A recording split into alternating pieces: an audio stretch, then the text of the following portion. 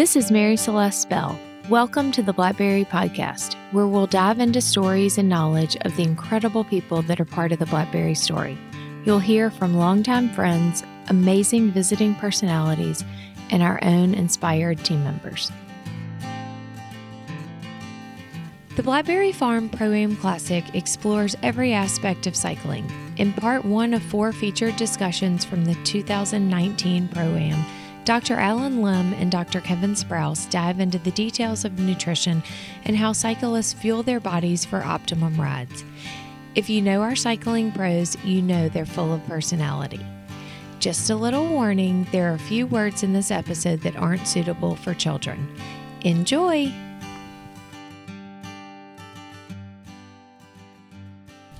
I started cycling because I needed a way to get around Los Angeles. It's like I was an immigrant kid and we had to get around. So, the bicycle is a tool for social mobility. Holy shit, it's the fucking best thing ever. And that led to racing bicycles. Los Angeles is surprisingly an awesome place to ride bicycles. I ended up at Junior Nationals when I was 16 and I caught George Hincapie's wheel and he just rode me around. And I ended up getting dropped on the final climb, but I still finished 5th that year. And it was scary because George could shave, and I was like, what the hell is going on? But then I was never into waking up early or suffering, so I went to school, got my PhD in exercise physiology. My PhD project was working with a team to develop a rear hub power meter that turned into a product called the Power Tap, which was really cool. And that got me through Robbie and Sarah's cycling group, connected to Floyd Landis. That was a total shit show, but holy shit. After therapy and a lot of trauma, I learned lots. Ended up with Jonathan Vaughters and the young Slipstream, TIA Craft, Garmin team. We built what is now the Biological Passport, so had a lot of great things happening. And then I took a job with Lance Armstrong. And I was pretty convinced that he wanted to do his last tour clean. And I was willing to actually give him that chance. But when I came home from that 2010 tour, waiting for me at my place was a cadre of federal investigators. And the gig was up. I lost my job. I had no income. Nobody would hire me. Nobody would touch me. Even my old professors at the University of Colorado, because of the association, were just flipping their shit about the PR mess it made for CU Boulder. During this time, athletes were asking me if I would still make the sports drink I used to make for them, and I had nothing to do. So I would, in my free time, go to the hardware store and buy these food-safe paint buckets, pre-mix these ingredients, and I would use the paint shaker in the hardware store to make the sports drink. I'd put it in a foil bag, and I would sell it to my friends. And this was the only way that I was making money at the time. And slowly and surely, this morphed into Scratch Labs. And we call the company Scratch because it's our belief that food and drink is better from scratch, but also that no matter where you find yourself in life, you can always start from scratch. Nice. I've got to follow that? Mine is not interesting. You told him to go first. Yeah, it's true. No, I did too. It's crazy. No, so I got into pro cycling a little bit differently. I started off undergraduate studying exercise science, exercise physiology as well. And then went off as a backcountry guide for 3 years and kind of dropped off the grid. And then decided I had to grow up. So I came back, went to medical school, and didn't really know how I was going to tie in the exercise science part to medicine because, unfortunately, there's not a lot of exercise science in medicine, a lot of prevention and performance, and it just doesn't show up in medicine in the U.S. much. And so I ended up going into emergency medicine because I liked the thrill of it and also the wide variety of stuff that we would see. So did emergency medicine, and then to answer your question about how I got with EF in particular, I'll stray a little bit. So I was I think it was second year of emergency medicine residency, and I was in the cardiac care ICU. And I had a patient that had an ICD that would shock his heart every time basically his heart would go into VFib. It would stop, it would shock him, he'd come back. There was nothing we could do to prolong this guy. He was gonna live until one of the shocks didn't work. Like, we'd done everything we could do. And I was a second-year doctor, there was no reason I should be managing that. But the fellow didn't want to come in, the attending didn't want to come in, it was overnight, whatever. So it's like, just take care of it, there's nothing more to do.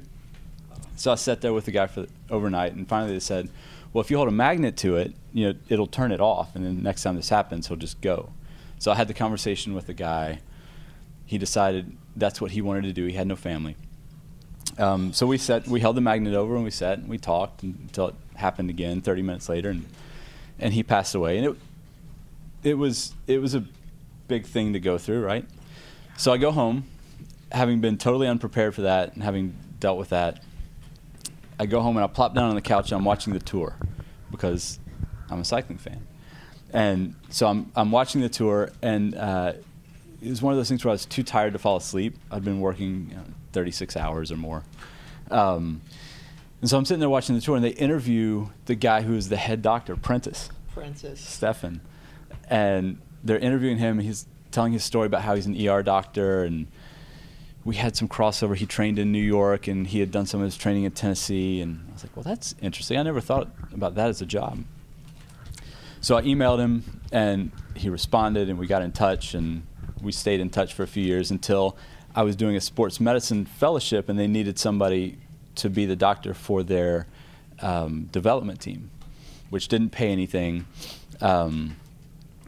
And I talked to my faculty at the fellowship and said, hey, could I do this as an academic program, go to these races in Portugal and Uruguay and wherever else, and will you guys continue to pay me while I go do this and then write kind of reports about it?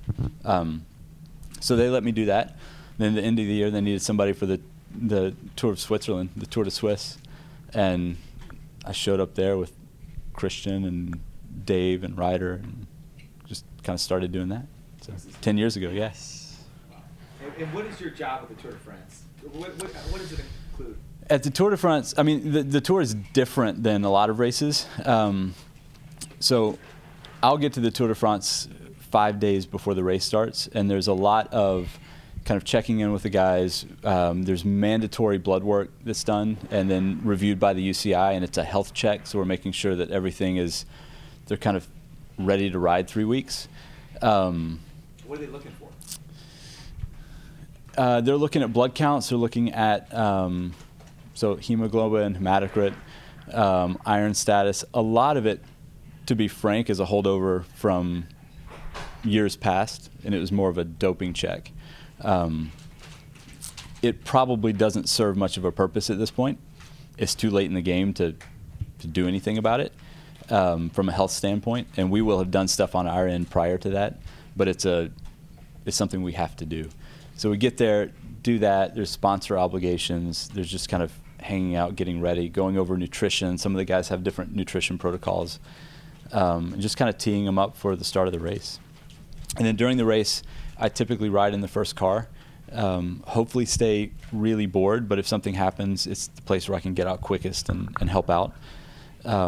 After the race, it's kind of meeting with each rider, debriefing their performance, how they felt, their nutrition, any aches or pains that came up, just anything pertinent to medical and performance, and getting up and doing it again the next day.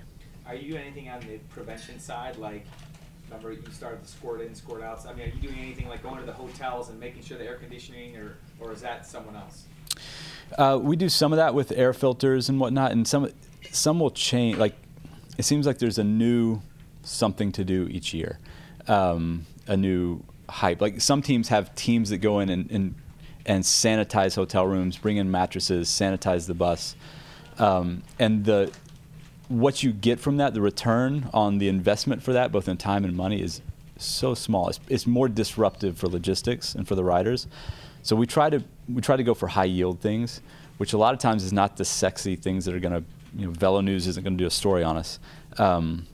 But it's just real basics, making sure the hand sanitizer's out at the table, making sure that anybody who's showing a little bit of sickness, even from a staff standpoint, if they're sneezing a few too many times or coughing, like they're in their room and they're getting room service that night. They're not coming down to the rest of us.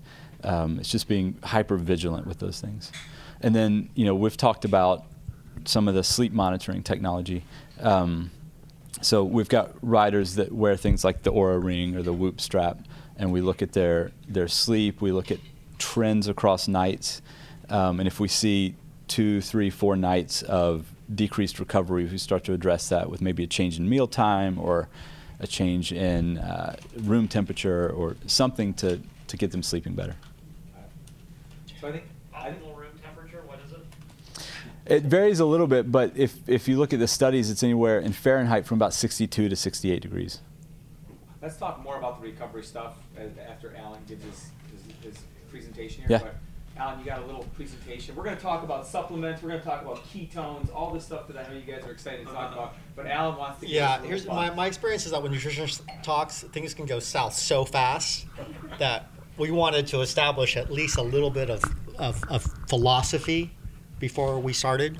And this talk is basically dedicated to Robbie Ventura. This is actually the everything Robbie Ventura taught me about nutrition. Brief. It's a brief. But let's start with you with this quote from F. Scott Fitzgerald. He says, "The test of a first-rate intelligence is the ability to hold two opposing ideas in one's mind and still retain the ability to function," right? Because so much about nutrition and performance seems like a contradiction, and it can be a contradiction. There are so many extremes out there in terms of ideas and thoughts and opinions. And, if you just take a look at nutrition, there are two basic ways that you can think about it. In America, we primarily have a technology orientation around our food, a technocentric orientation where we talk about, calories, fat, protein, ketones, we reduce everything down to its parts and we try to optimize all of these little parts. But there's this ethnocentric way of thinking about nutrition as well. There's a cultural way of thinking about nutrition. And that cultural way of thinking about nutrition is when your mom puts down a bowl of noodles in front of you, you eat the fucking bowl of noodles, right? Like, you don't ask any questions. You don't ask, how much sodium is in this bowl. You just put it in your mouth and you shut up. And for the most part, I grew up with this ethnocentric way of eating, not this technocentric way of eating, the Italian way of eating, etc. So this contradiction exists between science versus practice. There's what the scientific literature is saying, which is always constantly changing and always needs to be vetted. And we establish things as an average where none of us are ever average, right? And then there's the practice. There's how do you actually execute this on your own? How do you actually do this? How do you actually make this happen? And so what it kind of boils down to for me is pragmatism. And pragmatism is really simple. It's when you're looking through a magnifying glass at a pile of shit, it's a pile of shit, right? If something makes you feel like crap, it's crap, right? Don't put it in your mouth. It's kind of that simple. One really important topic around food and around health, around performance, is I think that for me, when I was first getting on the Pro Tour and there was a lot of isolation, especially in the height of the doping era, was this issue around loneliness as well. The Framingham Heart Study, which is the longest longitudinal study on heart disease in America, showed that next to smoking cigarettes, the highest correlate to heart disease was self-reported loneliness, whatever that means, right? But the issue is that where cigarettes come with a warning label, loneliness does not, right? It's a massive issue. For me, this idea of loneliness or lost connection, there's no better example of this than what's called a Skinner box, right? And this was something that Don Catlin at the UCLA Anti-Doping Laboratory introduced me to, because as we were trying to fix the sport and create the biological passport, he was like, dude, your issue is not testing. Your issue is how do you connect these athletes and get them out of a cycle of addiction. In the Skinner box model, you have a isolated rat, and it's given an option between water or, say, cocaine laced with water. And guess what happens? Any guesses? Yeah, the rat uses the shit out of the Coke. Like, it's just high all of the time, right? And it uses so much drug that it eventually will just die because it doesn't want to do anything else except use cocaine. But there was a psychologist named Bruce Alexander, and he thought to himself that this model seems not quite right. And so he invented something called Rat Park.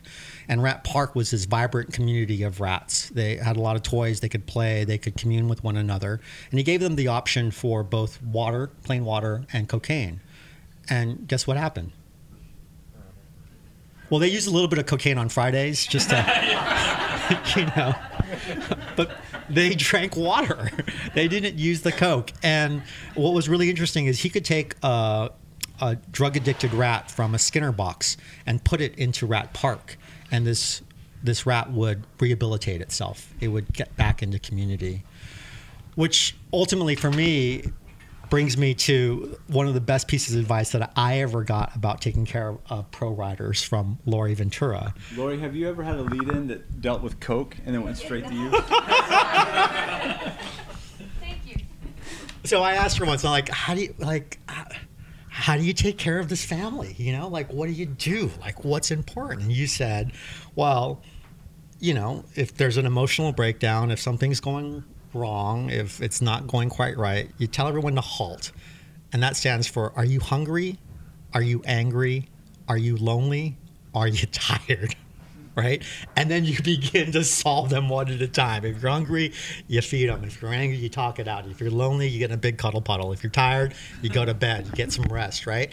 And there's no better example of that for me than this idea called commensality, which is the act of eating with one another, right? When we get together and we share food and we're able to have that community, we get it all, right? If we're hungry, we satiate that. If we're angry, we can talk it out. If we're lonely, we have that community. We have those bonds. And if we're tired after a great meal, it's the best rest ever, right? And so I think that while we're going to get really technical about nutrition and different ideas, what my experience on the pro tour was this, that when we made athletes eat together, they always performed together, no matter what it was that they ate.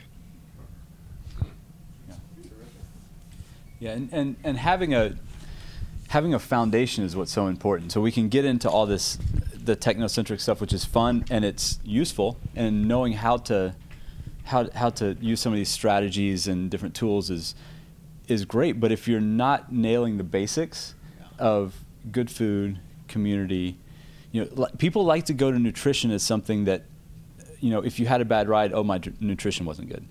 You know, my legs were like, felt that cramp feeling today a few times, and I thought, oh, maybe I should eat. And I was like, no, maybe I should be in better shape for this, right?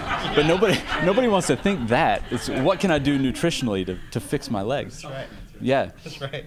So it's, you know, these things are basics, which doesn't mean they're simple. They're just foundational. And then we can move on to the things that are maybe a little more sexy. That's right. When you talk about bang for your investment, right? Having a great chef and having great food at the tour, that's big bang for your buck. Yeah, absolutely. Right. Does every team have a chef now? Yeah, hands down. And nobody just uses the regular stuff. No, How just the staff eat the regular stuff. How complicated is it? Yeah, how complicated is getting these riders fed at the Tour de France? It used to be pretty complicated. You had rice things all over the place. People wouldn't accept Yeah, them. it was really complicated before we decided to start building out food trucks or food vans or whatever they were, and before we hired Olga and Sean Fowler, who still actually work for EF. So I was able to hire these two great chefs, and Olga still works for EF. Yeah. She's great. And you know, now the trucks they're huge. They have slide outside. Some have dining rooms in them. Like it's gone next level. Ours is still a Sprinter van with a commercial kitchen in the back, and you know, it's pretty simple. And they eat in the truck. Our team does not. Some teams do. And what's the most important components of nutrition at the Tour de France? I think control of the food for the sake of quality and sanitation, most important, because you go into some of these hotels at the tour. I mean, we stay in some really, really nasty places at the tour. I've turned down my bed and had blood on my sheets, on the pillow. I have had just some of the worst. Not the same for cottages. It is not. And the kitchens look the same way. So you go into these kitchens and they are just filth. And so if you can control the sanitation of the food, again, not the most sexy thing about the chefs, but that's where we're getting bang for the buck. What about the nutrition thoughts across all the teams? Is everybody kind of on the same page No. now? Because it used to be really, Italians would eat pasta, these guys would eat this, the Germans would eat, I mean, is it still? There's still big cultural influences. And I don't think it's at the point where it's right or wrong, but again, nutrition is full of dogma however you look at it. Whether you get super scientific or whether you're talking to one grandmother versus another grandmother, right? And there's reasons for that because lots of things work, right? So if you look at an Italian team versus what a French team is doing versus the Israeli team versus our team, you're going to see widely different practices. But at the base of it, we're all trying to bring clean, healthy, whole foods, enough calories. You know, it's the foundations are the same, but they'll all argue over how it's implemented. And this is where the extremism in nutrition for me is so interesting, because you see something like the Tour de France that is so demanding, and you see athletes from so many different cultures with so many different beliefs about eating who are eating so differently, and yet they're all performing at relatively the same level. It makes you realize that making too much about what you eat is, a lot of just wasted time. Because if all of these guys are surviving it, right, then what was really special about the food, outside of the fact that they believed in it, it made them, happy, right? So I talk about food a lot as being something, especially when you're working that hard, does it make you hedonically happy? Does it bring a great amount of joy to you? And if you're, ass has been handed to you all day long, and you sit down at that dinner table and it's just this delicious meal that brings you comfort and joy. Oh, I hear these conversations at night where the guys are, we're sitting around after dinner and they're like, all right, is tomorrow the morning we want to ask Olga to make pancakes, or do we want to save it? Do we want to do it 2 more days?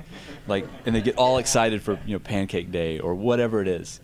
So there is a joy there that, we know this is coming. When do we want to have it? Are most of the guys on the same team at least eating the same thing?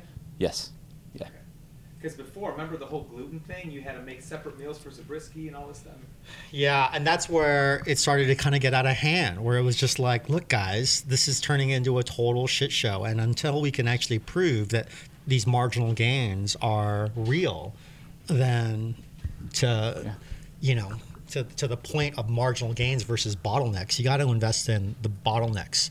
That being said, you got to also experiment. You got to try things. You got to trust the athletes and their responses. And so, there were 2 years where we did all Grand Tours gluten-free, and 3 of the athletes, they thought it was the best thing ever. 3 of the athletes, they thought it was the stupidest thing ever, and 3 just didn't care, right? So you always have, maybe a bell-shaped curve of sorts. Mm-hmm. Are you calorie restricting them, or limiting what they eat, or they eat what they want? So when the meal's prepared. Yeah, this is an interesting difference between teams. So there are teams that will weigh everything they give the riders, and they'll look at kilojoules burned during the day. They'll look at all these metrics, weigh the riders before and after, and then basically dose their food. We don't, and we actually end up trying to make sure the riders maintain weight throughout the tour. Rarely we'll have some guys putting on weight. It's usually water weight, and that's a different issue to deal with. That's bloating and inflammation and some other stuff. So we do keep an eye on them with regard to how much they eat, but it's much more of a, is this being excessive? Are you going back for your 3rd plate and your 4th dessert? We need to talk. But in general, it's if you're really hungry and you just went and had a big plate, piled your plate full of great high quality food, and you sat there a minute, talked to your friend, you're still hungry, go eat a little more. And that tends to work out a lot better, and you don't have the price of stress that comes with weighing everything.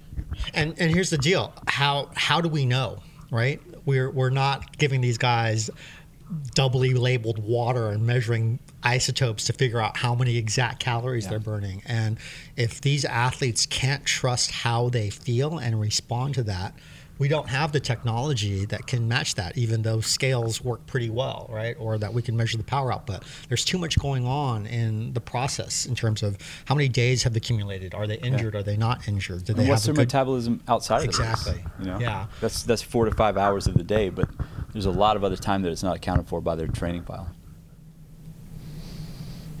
What about ergogen? Oh, sorry.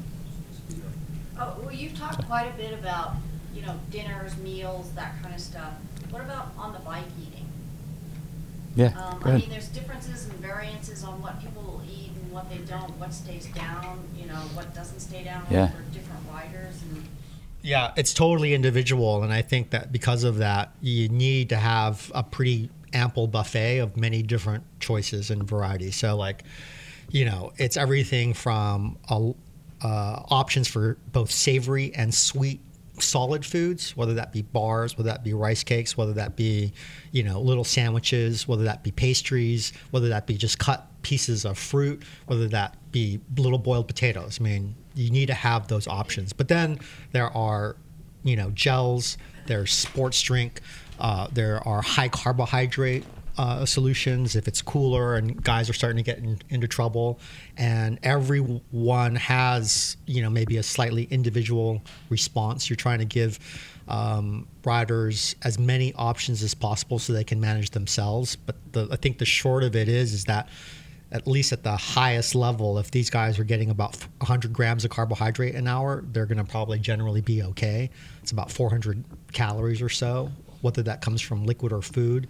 And then depending upon the temperature or the heat, it shifts between, say, solid versus more liquid carbohydrate, right? Yeah.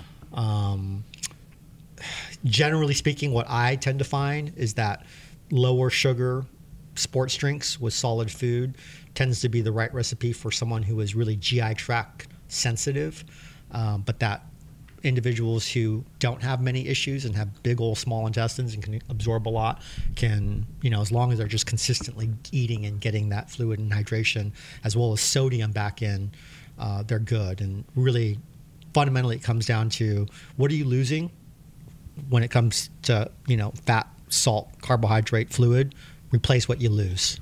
And I just want to remember first time we met at one of these 4 or 5 years ago, what you said is in your products you put the simple sugars in because, as you described it, if you've got a team of 9 guys or gals, at least 1 or 2 of them will have sensitive stomachs that can't break down the complex molecules that go into maltodextrin. Yeah, or actually what happens is they break it down too fast.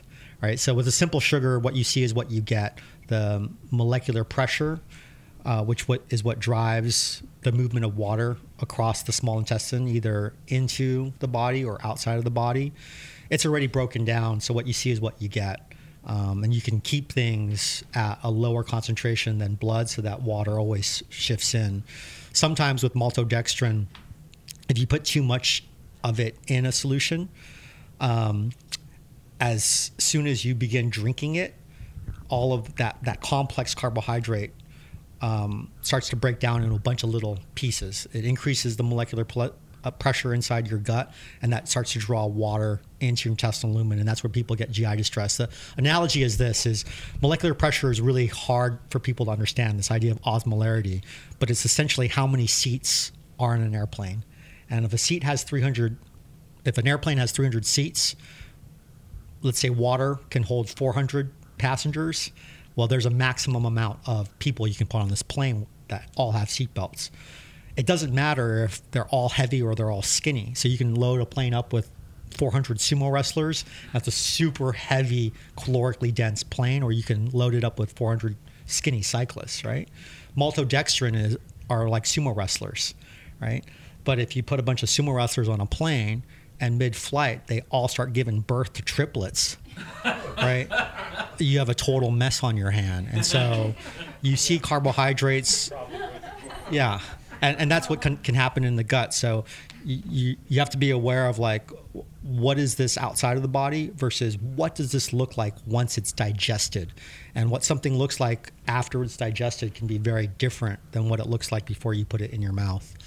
To that end, a lot of these complex carbohydrates are now moving towards breaking down slower. Like UCAN uses a waxy maize that doesn't digest as fast, right?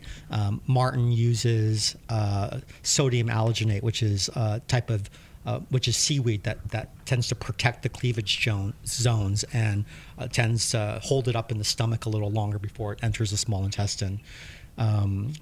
We've been prototyping a product that will come out next year with EF all year that was basically, it started out as a waxy maize, but we made it super long. Then we put a bunch of branches on it. So this is way techno. And then we curled it into a really tight ball so that it would digest really slowly from the outside in and wouldn't explode inside the gut.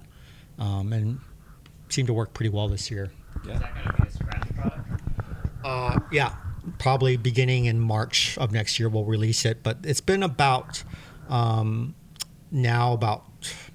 12 months of testing and a whole lot of testing with EF.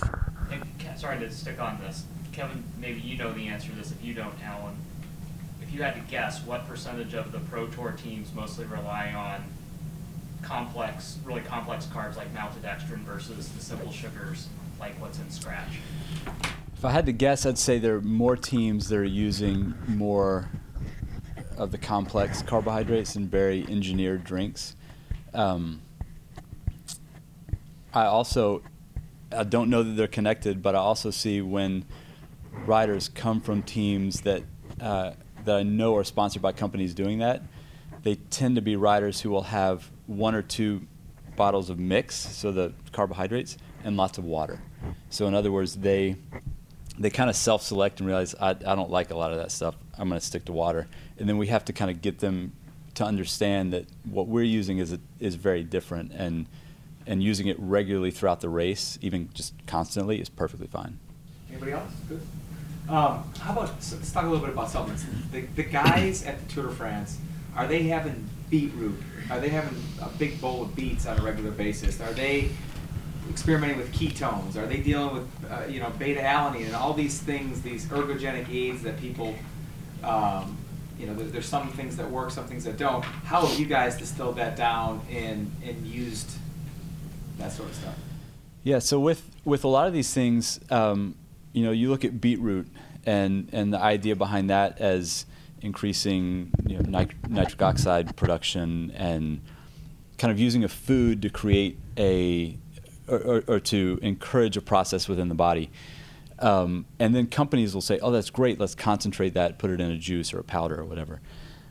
We tend to say, well, let's use that food regularly. And, we've got a chef and we've got some control over that. So, they'll eat beets regularly. Most people don't recognize that arugula has much more capability of producing nitric oxide than beets. There's just not an industry around arugula. So we may do a salad that has arugula and beets.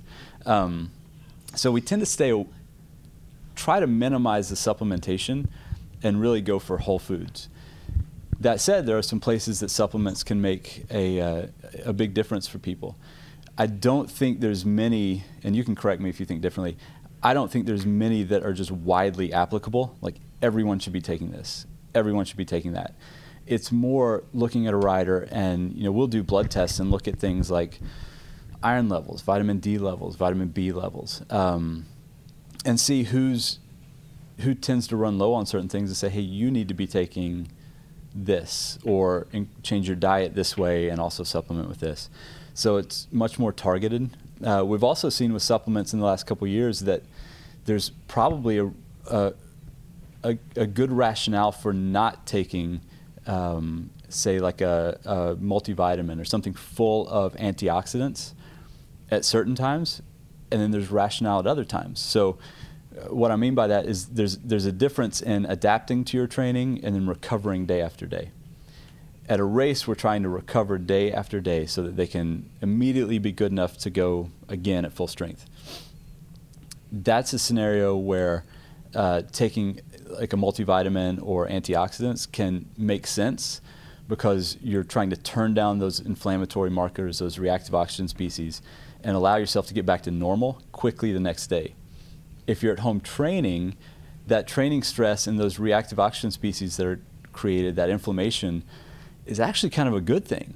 And it's what we've learned is it's signaling your body to make these changes, these improvements to deal with that. And if you just get home and pound the antioxidants, whether that's, tart cherry juice or handful of multivitamins, whatever, you may be shooting yourself in the foot. So a lot of it can be situational.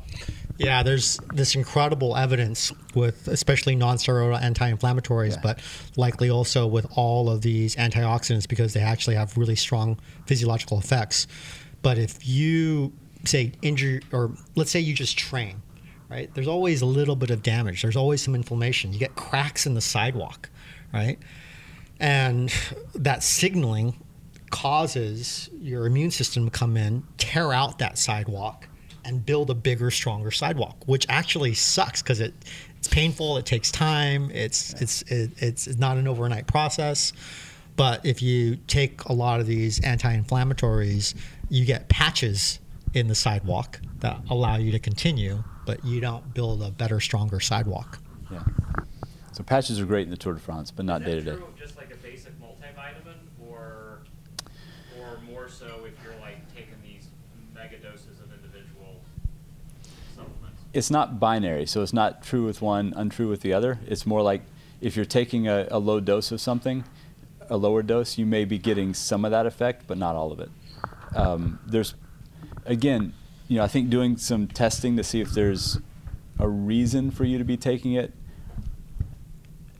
day to day makes more sense. What percentage of the teams in the Pro Tour do you think have their riders take a multivitamin every day? Every day all year? Yeah. I'd have a hard time knowing. I would guess 50%. Like, I think this is not, in the sports medicine world, this is something that's kind of high profile over the last 12 to 18 months. So I think most of us in this position, if they're staying up on it, have probably changed practice. But like with ketones that we'll talk about in a minute, I think there's a lot of people who maybe haven't stayed up on that. So I'm not sure. You guys want to go CBD or ketones? Ketones. Well, there was a question that I cut off. Question I'm in sorry. the back.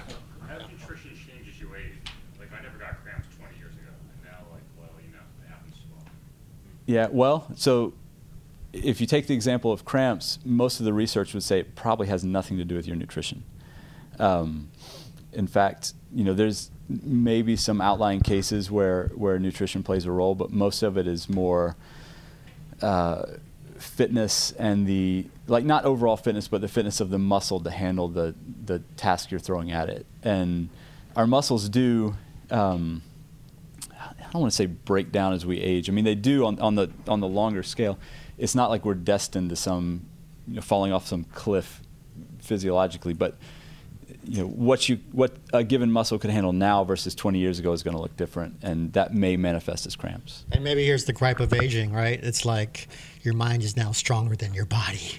Right, yeah. So you can still push yourself plenty hard, right? But nutrition has changed vastly. I mean, nutrition is, the science behind nutrition is really difficult because we don't get the same quality science that we get in, say, pharmaceutical studies, because you can't take a population of people, isolate one nutritional variable for an extended period of time, and then retest at the end. It just doesn't work that way. So we end up doing questionnaires and associative studies and studies that look at physiologic mechanisms for why something might work. But a lot of it's not causative. And even if you look at things like DNA testing for athletes with regard to nutrition, there's no causative link there. We're looking at associative measures, right? People who have this DNA tend to do well with this type of food. Doesn't mean they will. And a lot of athletes who start to have problems, we had an athlete this year, started to have problems with his digestion and all this stuff. He's roughly 30. Did DNA testing. I was like, oh, well, I can't eat corn. I was like, have you been able to eat corn for 29 years? yeah, your DNA didn't change, right? Like there's maybe some value in that, but it's not that causative, if this, then this. We see that with the whole boom we saw in stool testing. We were talking about this, looking at the microbiome, and okay, athletes who are really at the top level tend to have a microbiome that looks like this, and then we started saying, okay, well maybe if we alter that with probiotics or fermented foods, or aim for that type of microbiome, then we'll see better performance. But then we find out, well, stool testing really shows us what's going on in the large intestine, but isn't so great at telling us what's going on in the small intestine. So there may not be a great correlation there. We thought we were at the cutting edge of science, and as we learned more, we realized, oh wait, we're not there. So it changes practice. It doesn't mean it's useless. Yeah. It doesn't mean it's useless information, but in nutrition and in this type of testing, you don't want to just latch on to like the latest study. And again, we can go back to ketones, because within the next few years, you'll likely be shown to be wrong. So if you go back to the basics and that foundational stuff, build off of that, and approach the rest with a very measured and somewhat skeptical approach, I think you end up with a better result. Yeah, and to nutrition and aging, here's a example that kind of changes everything about how we think about it from a technocentric perspective. When you look at blue zones, these parts of the world where people live past 100 years old, where they have the greatest amount of health and longevity, and you ask them, how do you eat? They say, well, I've been eating the same way my whole entire life, right? They stick to a diet that has a cultural basis, and they eat that way for the next 115 years. Yeah. Right? Just a quick question before we get to CBD and ketones. Yeah. When you're talking about the validity, what we're learning with the science about things like your microbiome, yeah. I guess the question I had, and you alluded to iron earlier, are you finding that you are getting good results from tests you do on athletes that have varying needs for substances like iron? And do you do that, and where are you seeing that going in terms of, because I totally take Alan's point about the blue zones, but when you're talking about world-class athletes, they're kind of pushing their bodies to the limit, and where are you seeing ways that you can do interventions with testing of your elite athletes to potentially identify, personalized intervention? Yeah.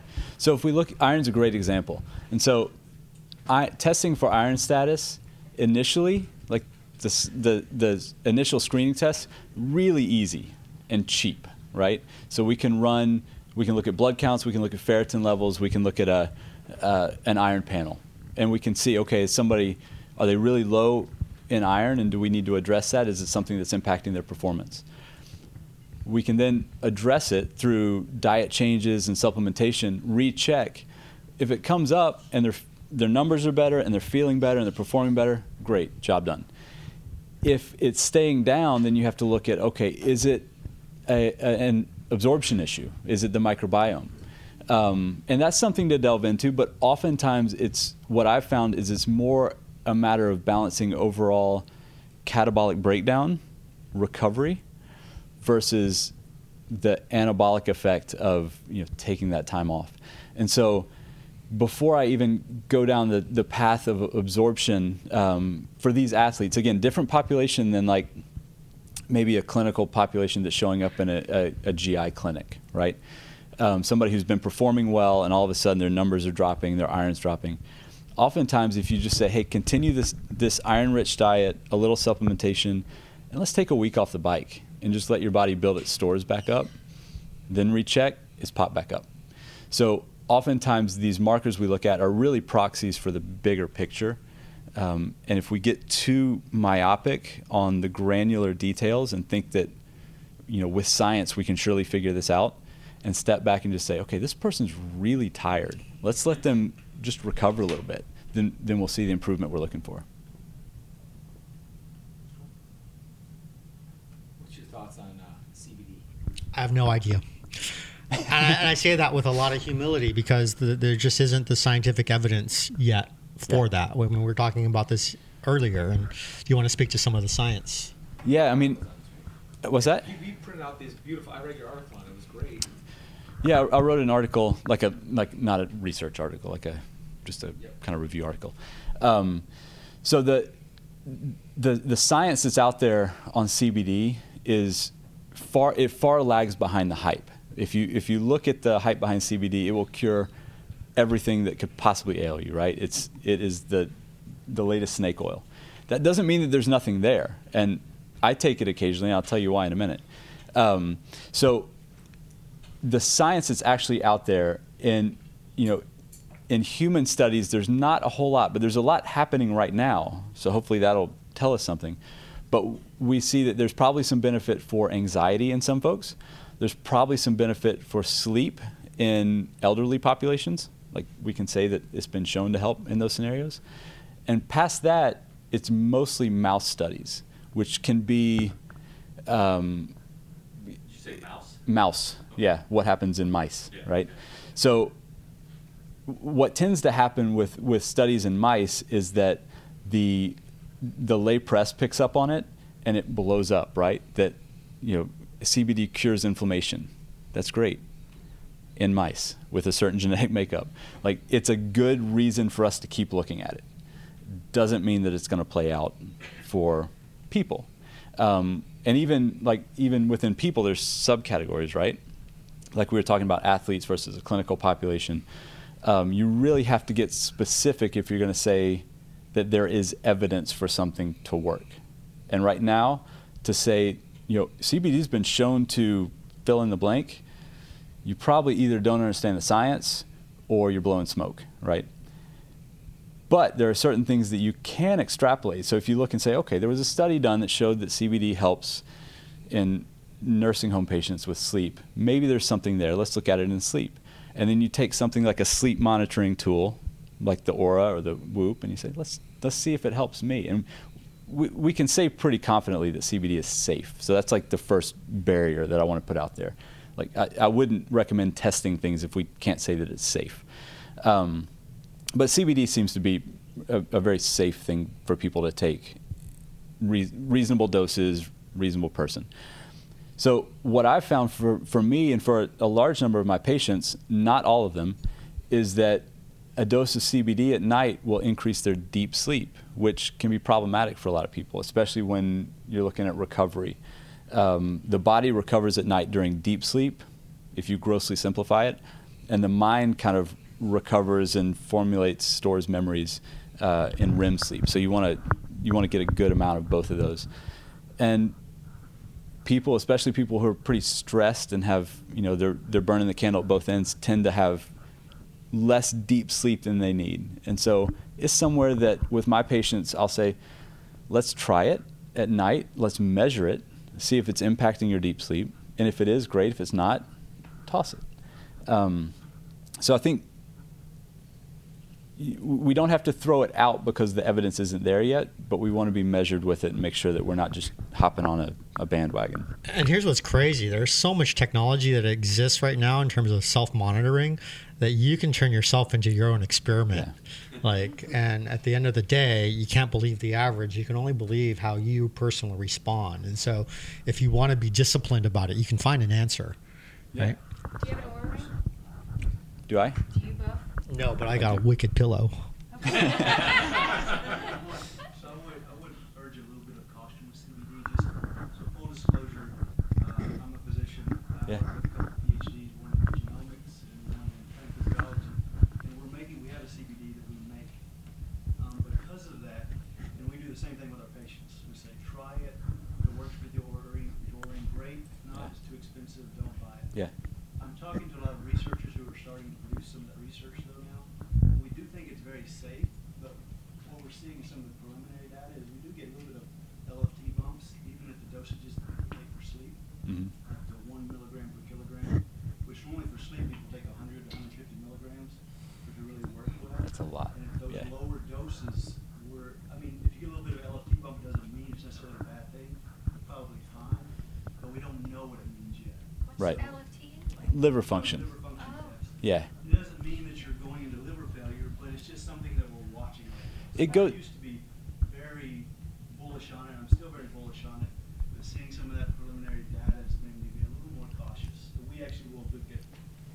affects, because having specific SNP called FAAH, that affects how you metabolize it, and then we'll follow LFTs too. I think that's the safest route right now for somebody. And our patients, it's working for them incredibly for pain, sleep, multiple things, but we want to watch those LFTs and look at their genomics. It goes back to the whole idea of monitoring, exactly, that everybody's going to respond a little differently, and if you're gathering that data, and with my patients and with our riders, we're doing at least every 6 months we're getting LFTs, among other things. And so having that and then looking for the changes, I think, is important. But this begs another really kind of interesting idea about nutrition and performance, is that are we trying to fix a problem like pain, like not sleeping well, or are we just trying to get better for better sake, which ironically might actually make us worse? Yeah. And is the problem with pain or lack of sleep or whatever, is the underlying problem a lack of CBD? No. I mean, we probably need to look. Right. We probably need to look at what's leading to those things in people. And most of the time with chronic pain, it's not structural damage. There may have been structural damage initially, but I mean, this is getting deep here. But we try, going back to the idea that I was cramping and my problem wasn't nutrition, a lot of the things that we look to fix with supplements, the problem isn't a lack of that supplement, it's something else. And it's fine to use it to help with symptoms. And I totally agree. And helping to sleep when that's something that you can manage. But then taking the time to step away from that and say, okay, what's the underlying problem here? How can we address that? The worst thing I ever said in my life, a friend of mine, she asked me, do these jeans make my ass look big? And I was like, no, but your ass makes those jeans look big? Sorry. Exactly. What's the underlying? Sorry. Yeah. I got hurt after. It was a mistake. No, don't, please. So RV. Can't go through that again. Have you guys used ketones in your? Yes. I've been talking to you over the phone. I put a quarter in Alan at least once a week and ask him about different things. With all this, because a lot of the athletes, they want to know. They read about it in cycling news and whatever. First thing I do is either call you or I call Alan, and tell him what your response was. Well, I've only had one athlete who I have actually, we've gone through it and done it in training and tried experiments and played with different protocols, and that was TJ Van Garderen. And I think we learned a couple of things at the end of the day, right? One is that, like anything being marketed right now, there is not one single holy grail that makes you better. That you have to look at everything as holistically as possible. And it's just one maybe piece of the pie that could have some benefit, but it's probably marginal. And I say it's probably marginal because even with TJ, for him to still go really, really well, he was highly dependent upon carbohydrate.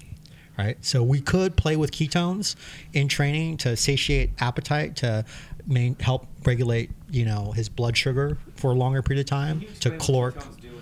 Yeah, so ketones are basically the byproduct of fat metabolism, right? Mm-hmm. And if you're in a starving state and you're basically only utilizing fat as your primary fuel source, you're going to increase the level of keto acids in your body. That's not necessarily a good thing, right? But you ultimately get to a point where your metabolism does shift. You become extremely good at utilizing fat as a fuel source, and you're not moody and hangry anymore, right? You break through, and so you can do two things. You can either starve yourself or caloric restrict, which has a lot of benefit in terms of training adaptation, or now you can actually take exogenous ketones, which at least in the short terms seems to have the same effect. And there was a study that just came out that showed that with a particular protocol that there might be even some improvement in recovery, mm-hmm. right? And detriment to performance. So some of the unpublished data. So this is why I think this topic is interesting, not for the sake of ketones, but for the sake of looking at nutritional science.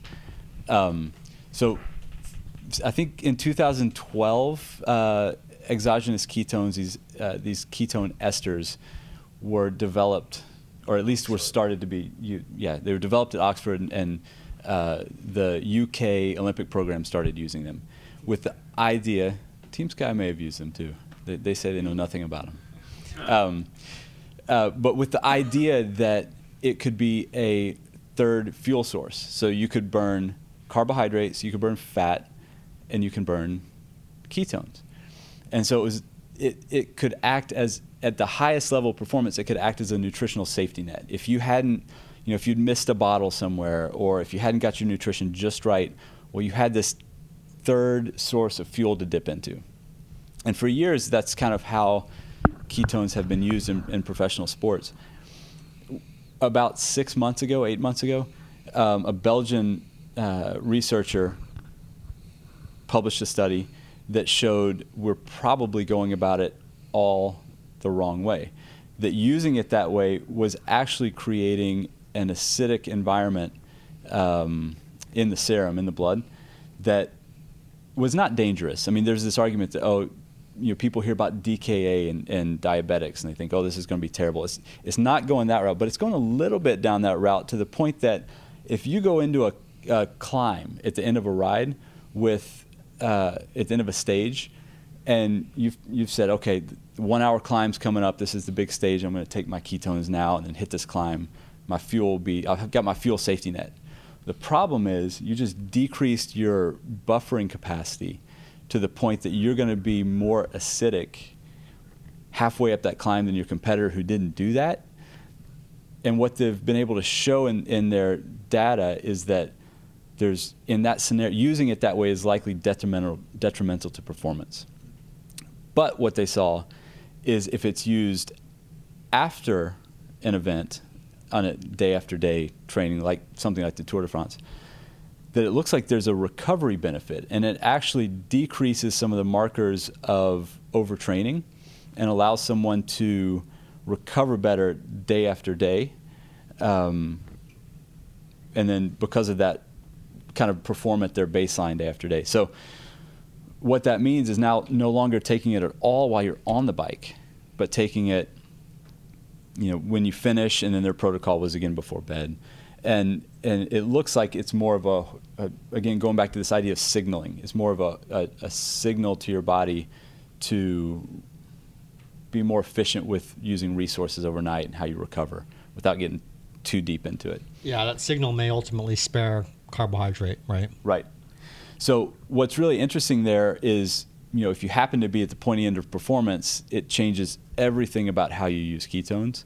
And you kind of laugh at the guys you see in the Peloton who are throwing back their ketone bottle mid-race. Like, he didn't read the study.